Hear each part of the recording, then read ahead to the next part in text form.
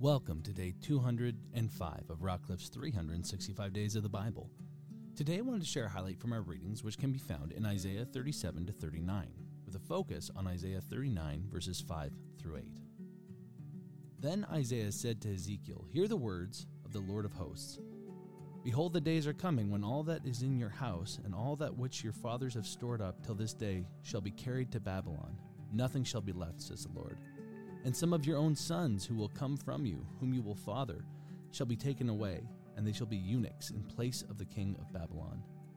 Then said Hezekiah to Isaiah, "The words of the Lord that you have spoken is good." For he thought, "There will be peace and security in my days." Hezekiah is often a king that people point to and go, "Oh, he was a good king," and God granted him an extra 15 years. See, Hezekiah had reigned for quite some time, and when he was covered with sickness, he would have only been 39, and God told him through Isaiah that he was going to die.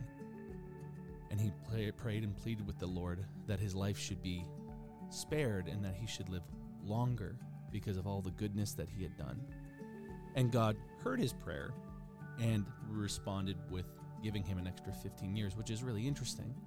And there's also the miracle of the sun moving backwards in the sky as a sign to him that he would not just recover, but that he would live another 15 years.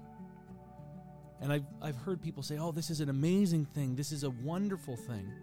But I see this story, and within its context, Hezekiah and some of his selfishness. And I say that more in the sense of we read that he pleads with God to give him more time. And of course, all of us make that prayer whenever sickness comes or whenever we have family members. We plead with God, "God, please not yet, please more time, please a divine healing." And I don't think it's wrong to pray these prayers, but Hezekiah, by his own words, kind of reveals in his heart, "I've done nothing but good. You should heal me, God." And that's not exactly word for word what he says, but that spirit is there. And here's the thing, folks, God's given us Christ. He's given us a way to be reconciled with him. He doesn't owe us anything. We would all like for our lives to be easy and to be prosperous and to have peaceful days. But the truth of the matter is God is sovereign. And what God decrees, as hard as it can be to accept at times, is good. I think we see the truth of Hezekiah's selfishness at the end of the daily readings when Isaiah comes and tells him, "Hey, you showed the envoys from Babylon everything that you had, everything that was stored up, and they're going to take it all away. And some of your own sons are going to be enslaved and become eunuchs." In other words, your lineage, they're going to castrate your kids. Your lineage might end with them. And Hezekiah's response is strange. He says, "Oh, what you've spoken's good, because it means that my days will have security and peace." This is a reflection. He's not thinking about the greater whole of his people. He's not thinking about the future of his sons even. He's thinking, "Oh, well, my days will be peaceful." And that's the wrong heart and the wrong attitude for us as Christians to have and as believers to have.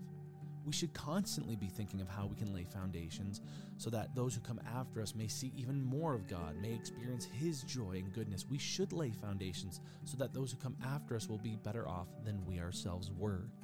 When we think of short-sightedness within our Christian walk and in this context of a very finite life, we should be future thinking. The whole exile to Babylon and return promises, Jeremiah 29:11, etc., all run off the premise of future generations being blessed through one generation having to go through hardship. And we've seen this throughout history. There's one generation that builds, and then there's a generation that prospers, and then there's a generation that takes it too far. And this cycle we often see repeat itself, not just in Scripture, but in human history. We would always be doing better as not just Christians, but as a world, if we took to heart what God has said in the Old Testament and the New Testament, and we thought with the kingdom of God in mind, and we planted trees whose shade we would never sit in. We would, plant fields whose fruits we would never harvest. And I'll be honest, today's readings put Hezekiah in a new light for me. And I'm not saying that he was a bad king. The Bible says that he walked in faithfulness and in righteousness. But at the end of his life, what we see is an inherent selfishness. And I'll be honest, I've had my own selfish moments, and I hope I know God forgives me. But I hope I don't continue to live in that way. I hope I stride towards selflessness.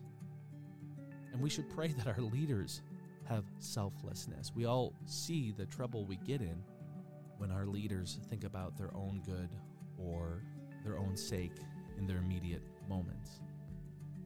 And I know this seems like a strange highlight from the scriptures, but even from moments like this, we can learn. We can learn that sometimes it's better to let God, if God says, hey, it's now, say, okay, God, it's now. My challenge to you today is what God speaks to your heart, whether it's easy to accept or hard, that you would be able to accept it and you'd be able to lean in Him for strength, that you might be lifted up. Let's continue to seek God's will in our lives so that His kingdom come and His will be done. May you be encouraged by the word and built up in spirit. Join us tomorrow for another highlight. And until then, be blessed.